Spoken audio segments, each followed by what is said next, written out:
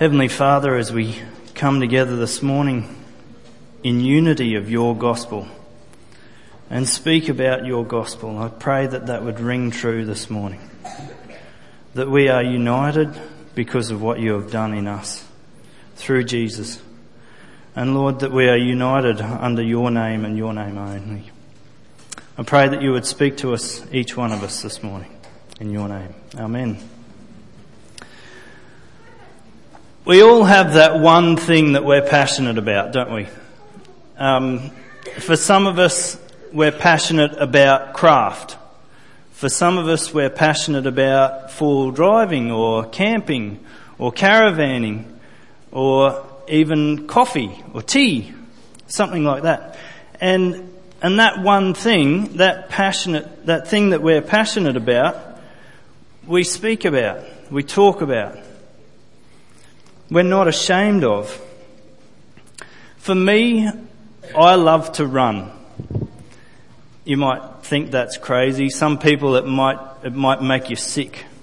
But I love to run. And not only for the physical fitness side of things, but also the emotional kind of fitness, so to speak. You may not understand that, but it helps me to release stress.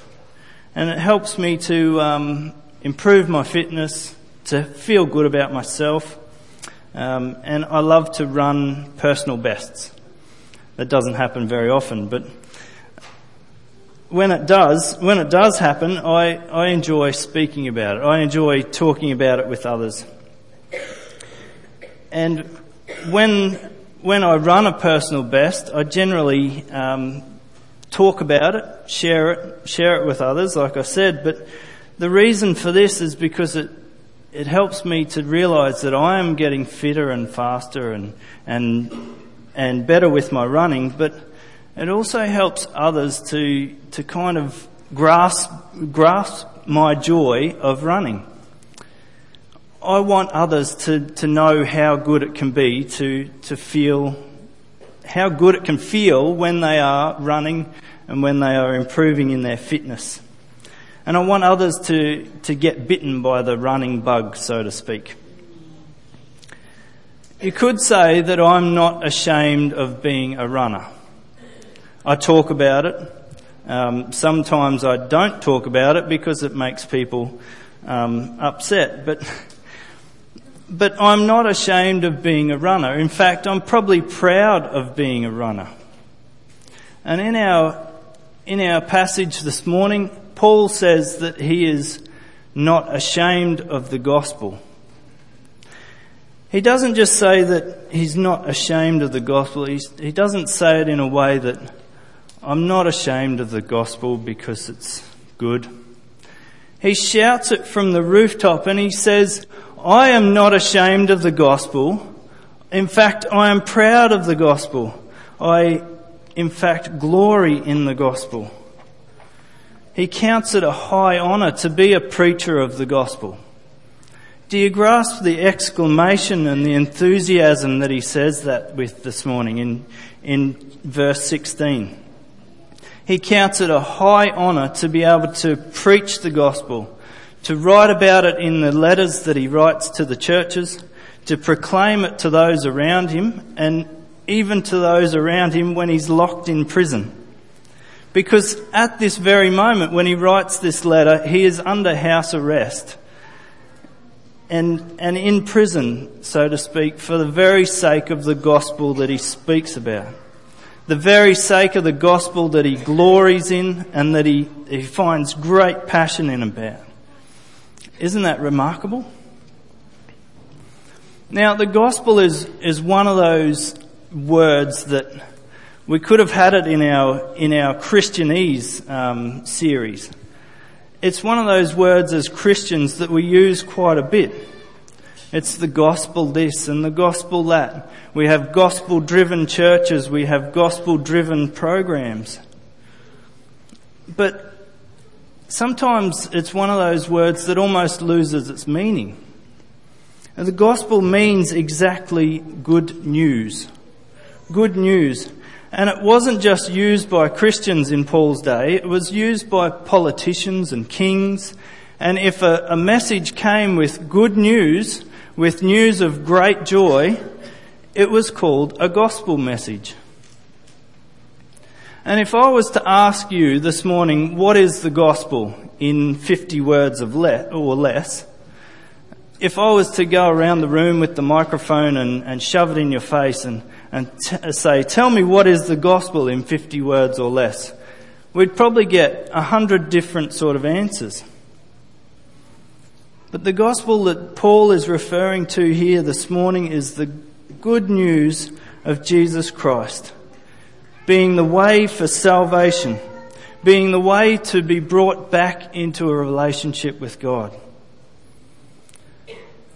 Now, our context is slightly different to Paul's, isn't it?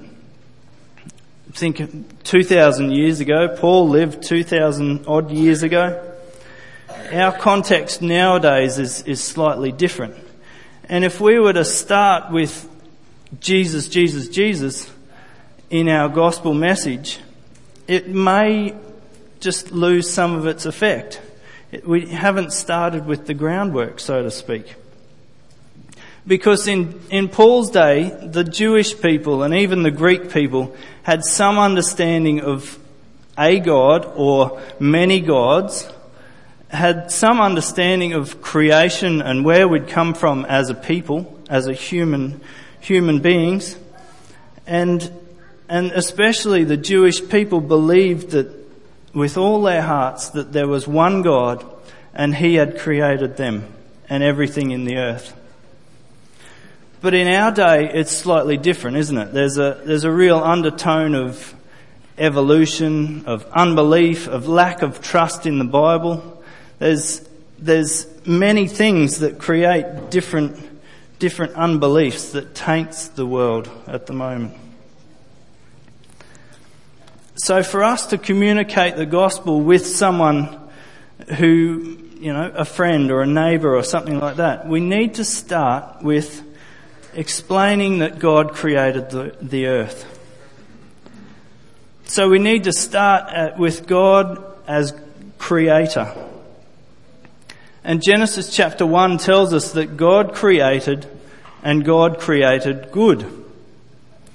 Genesis chapter 1 says this about 4 times. At the end of each of the day, God stands back and says, it was good. And then in verse, I didn't write down which verse it was, I should know that. In the last day, at the end of the 6th day, God stands back and says, looks over all of His creation and He says, it is very good. And in our time at the moment, we've kind of lost the essence of the word good, haven't we? We've got words that sort of they're the opposite. They're slang words like mad and sick and wicked. And these words mean good, but they are totally opposite to good. Do you understand? And so if our good God says that something is good, we can understand this in the fact that this very thing is as good as could possibly be, as far removed from bad as good can be. Do you understand? At least it was for a time. Friends, we need to start with God as creator so that when we get on to God as being a judge or the moral lawgiver, it's not such a surprise as God being, due to God being creator, it means that He has the right to be judge and moral lawgiver. Does that make sense? The next little bit is why we need the gospel. Just 2 chapters into the Bible, man stuffs it up. Genesis chapter 3, we see that Adam and Eve are tempted by the serpent and they end up making the decision to turn their back on God. And they essentially decide for themselves what is good. They decide for themselves what is good and turn their back on God. They put themselves in God's position, in fact. If you turn and have a look at Genesis chapter 1, and you'll notice the good references that God gives, the good, the good, the good, and the very good. And then you have a look at Genesis chapter 3, verse 6. I didn't put that in. Genesis chapter 3, verse 6. It's only three chapters from the front of the Bible. Verse 6.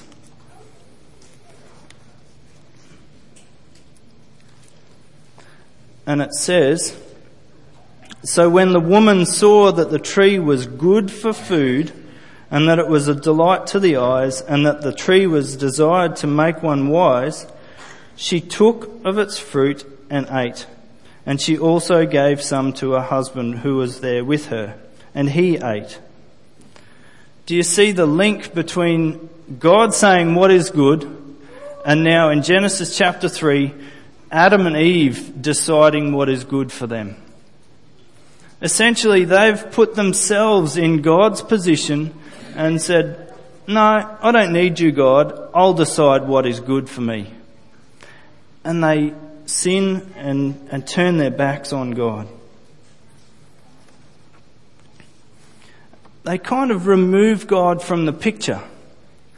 They remove God from the picture and say, "No, we don't need you, God." And of course, God finds out about this and judges them. He throws them out of the garden. He says, "No, you're out of my sight. You're out of my presence." But he doesn't do this just without making a promise to make a way for people to come back into his presence again one day. Can you see the grace of God shining through in that little bit? And just like Adam and Eve, each one of us have made the decision to be able to basically take God out of the picture. We've made the decision from time to time to decide what is good for ourselves. And each one of us have brought on ourselves the same kind of judgment and distance between us and God. We've not lived up to the idea and the morals that God desires of us. And as I whiz through the Old Testament, after the Garden of Eden, God initiates a covenant with a man called Abraham, who then turns into a nation called Israel. And he initiates again another covenant with Israel to be a nation and for him to be their God. God gives them kings and prophets and a judicial system, and the 10 Commandments and all the laws that come along with that. And these 10 Commandments outline what God desires of his people. He desires a life devoted to him and also a life devoted to others as well. And along with this judicial system, there is a sacrificial system. This sacrificial system allows mankind, or the Israelites, to sacrifice animals to kind of hold back God's wrath or judgment. It's for their forgiveness of sins, but it doesn't completely take away their sins. And this sacrificial system is kind of like a precursor to the perfect sacrifice that comes along the line. As important as the sacrificial system is, the prophets were very pivotal to the life of Israel as well. The prophets are the ones that come along time and time again and say, "Come back to God. Come back to God, come back to God, come back to God." There we go. This is the essence of the 10 Commandments. This is the essence of what God desires of us. He doesn't just desire just an empty, obligatory and compulsory sort of sacrificial system, but he desires our hearts. He desires for us to be completely devoted to him.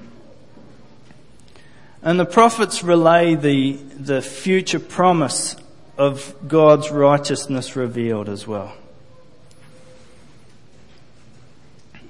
And of course, this righteousness revealed is in Jesus. God as Redeemer. Jesus lives the perfect life. He's fully God and fully man. And our puny little brains can't understand that sometimes. But he became the perfect sacrifice for the people's sins. Like I said earlier, these same sins had been just covered over, so to speak, swept under the carpet. But with Jesus' sacrifice, it becomes ultimate and final. It becomes complete. The people are cleansed of their sins. Turn over with me to Hebrews chapter 10, if you will.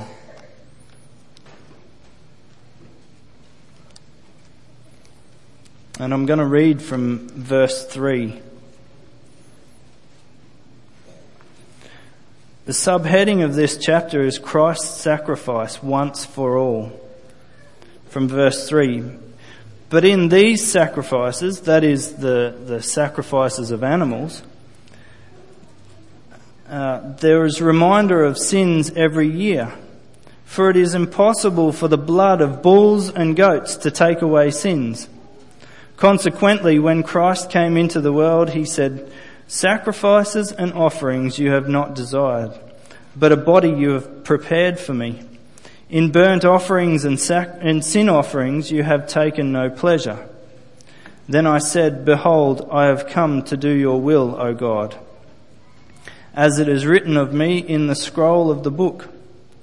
When he said above, "You have neither desired nor taken pleasure in sacrifices and offerings, and burnt offerings and sin offerings, these are offered according to the law," then he added, "Behold, I have come to do your will." He does away with the first order in order to establish the second. And by that will we have been sanctified through the offering of the body of Jesus Christ, once for all. And verse 12 and 13. But when Christ had offered for all time a single sacrifice for sin, he sat down at the right hand of God, waiting from that time until his enemies should be made a footstool for his feet. You see, it's in Jesus that we see God's righteousness fully revealed. It's in Jesus that we see God initiating a way for the people to come back to himself.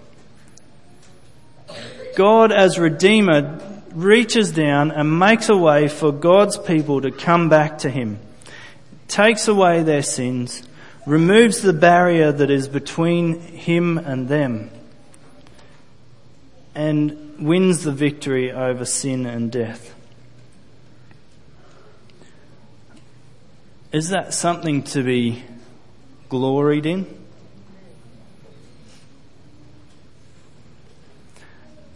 And this is what Paul says that he is not ashamed of. This is what Paul says that he glories in.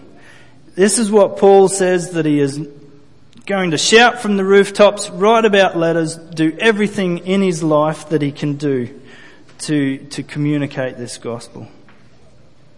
He says that it is the power of God to salvation in verse 16.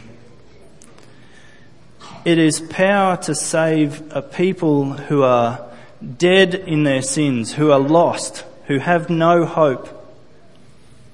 And yet it is power to save even the worst of sinners like himself. Paul mentions that the gospel reveals God's righteousness. Verse 17. In it, the righteousness of God is revealed from faith for faith. As it is written, the righteous shall live by faith. The righteousness of God is revealed in a twofold way in the gospel. I've been battling with this little portion of my sermon this week because it's just blown my mind. In one sense of the word, God's righteousness revealed, we have God's righteousness in the fact that he cannot allow sinful human beings in his presence.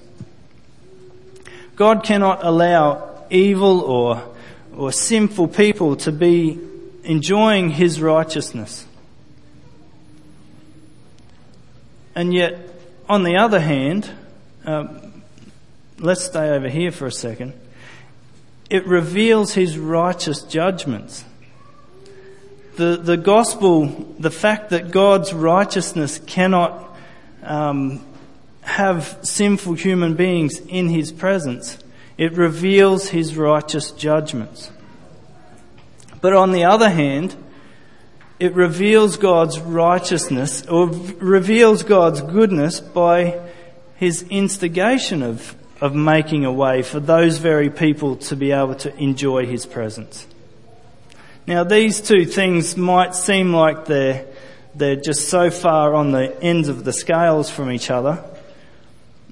And that's the bit that's been blowing my mind this week, is that his goodness is displayed in the gospel by his righteous judgments, and yet his goodness is displayed in the gospel by his instigation of clearing those judgments, of clearing the sins that deserve his judgments. Does that make sense?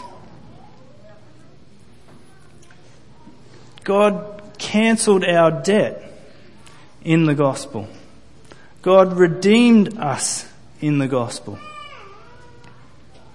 Isn't God good? The gospel is powerful. Paul knows firsthand, personally, that the gospel is powerful. Prior to being the Apostle Paul was a guy who was basically persecuting and murdering and chasing down Christians from house to house. Paul knows that he has been brought at a price, brought from that guy who was the worst of sinners. And he knows firsthand that he's been brought from spiritually dead to spiritually alive in Christ Jesus. Prior to his conversion, prior to his Damascus Road experience, Paul explains himself as one of the worst sinners. He says this it's up there. He says this in chapter 1 of 1 Timothy, verse 15. The saying is trustworthy and deserving of full acceptance, that Christ Jesus came into the world to save sinners, of whom I am the foremost. So Paul has first-hand personal experience of the power of the gospel, the saving power of the gospel. And I'm sure he's also has seen this in the outworking of the people that he writes to, in the outworking of the lives of the people in the churches that he started. He knows firsthand that the gospel has power to save the worst of sinners and turn them into a person who God can use. Like I said, the gospel is power to save. Paul says that the gospel is the power of God, not just personally, but to salvation. And he has seen this firsthand in his own life. I want to ask you this morning, have you seen that in your own life? Have you seen the power of the gospel to save in your own life? Some of us have different testimonies. In fact, we all have a different testimony. some of us have come from such a terrible place and been saved by the gospel, similar to Paul's testimony. And we've been brought from the worst of sinners to the salvation that comes in the gospel.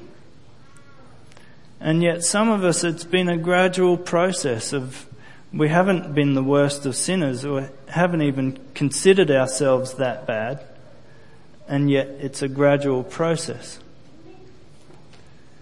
Yet when God looks at each one of us, in the case of Paul or the case of Dale or the case of any one of us, He doesn't see gradual differing degrees of sinners.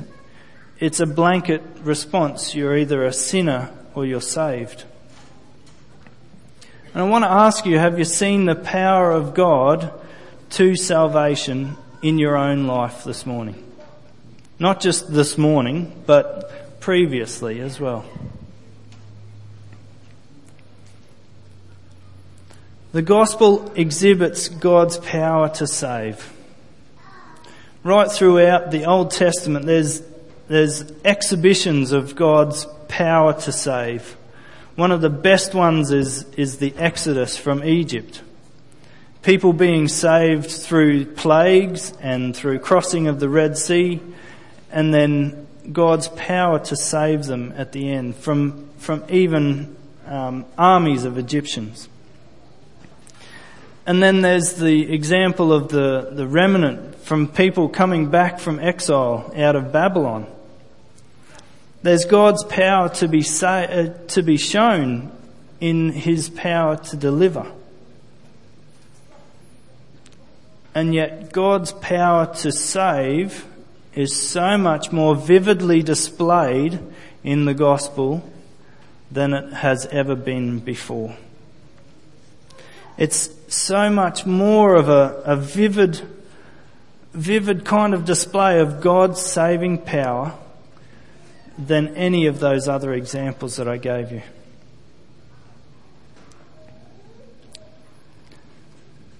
And the gospel calls for a response.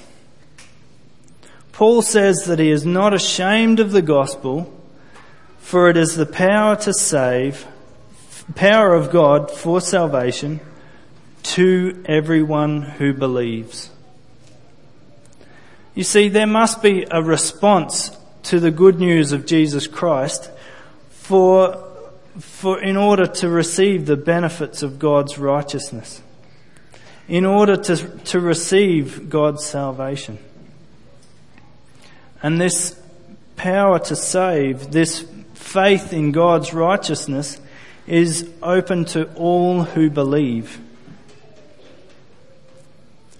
You don't have to come to God with your good behaviour or your exceptional talents. And some of us have got exceptional talents, but none of that amounts to anything in God's eyes. Only the belief in His Son. Only the belief that is accompanied by faith. Because the next little bit is that belief is accompanied by faith. The righteous shall live by faith, Paul says. You see, those who are in a right standing with God understand the fullness of the power to save that comes with the gospel, and they continue to live in that faith. They place their faith in God alone rather than in themselves. The gospel is not just something that you hear once and say, oh yep, that was fun, thank you for that. You've got to continue to live in the gospel. You've got to continue to respond in faith and live in righteousness. This faith is not just simply a once-off response, but it's a lifelong commitment to follow God. It's a lifelong commitment to place your faith and your trust in Jesus Christ for the salvation that comes from it. Have a look again at verse 17 in Romans chapter 1. Verse 17, for in it the righteousness of God is revealed from faith for faith.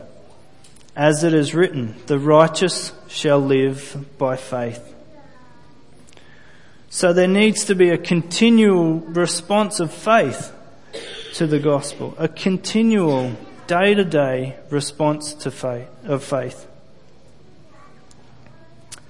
Now, if I was to try and explain to you what is the gospel in 50 words or less, I'd probably start with something like God as creator. And that God created everything in the world and us, and He created it good. I would continue on with the fall of mankind, because that's something. In order to know that you have been saved, you have to know what you've been saved from. We are all sinners in need of God's grace because we take God out of the picture. We decide for ourselves what is good. And of course, along with that comes God as judge. But here's the good news: God as redeemer. Jesus redeems people back to Himself, back into a right relationship with God through His perfect sacrifice. And then God's people live by faith. That is the gospel, folks. That was probably about 80 words, but it's pretty close to 50. Until we're fully aware of what the gospel is, and until we're reminded day by day of how it is to our advantage, we will not glory in the gospel in the same way that Paul does. Until the gospel is central to our lives, until it burns on our hearts, we will not take hold of the opportunities that we have to share our faith. We will be a little timid about sharing our faith. And we'll not understand what it means to be a gospel-centered community here in this church and round about in the community as well. That is, loving God first, loving one another, and loving others as well. I believe that we all need to glory in the gospel this morning. I believe that we all need to not be ashamed of the gospel, because in it we have been made righteous through the revealing of God's righteousness. We need not be ashamed of the gospel, because in it God's goodness is revealed. In it God's amazing power is displayed. And in it, that is the gospel, lives are saved and transformed. So let's join with Paul in glorying in the gospel. Let's join with Paul in remembering that the gospel is something to be excited about. Let's join with Paul and write about it in letters, shout it from the rooftops. We'll talk with our neighbours. We'll just do baby steps. We won't shout it from the rooftops just yet. But the gospel is something to be excited about. This is me excited, by the way. And until we fully understand what it means to live lives in the gospel, we won't be excited about the gospel. Let's live lives that are full of faith, that are transformed by the faith of God, transformed by the power of the gospel. And let's get excited when we see others come to Christ as well. Let's pray.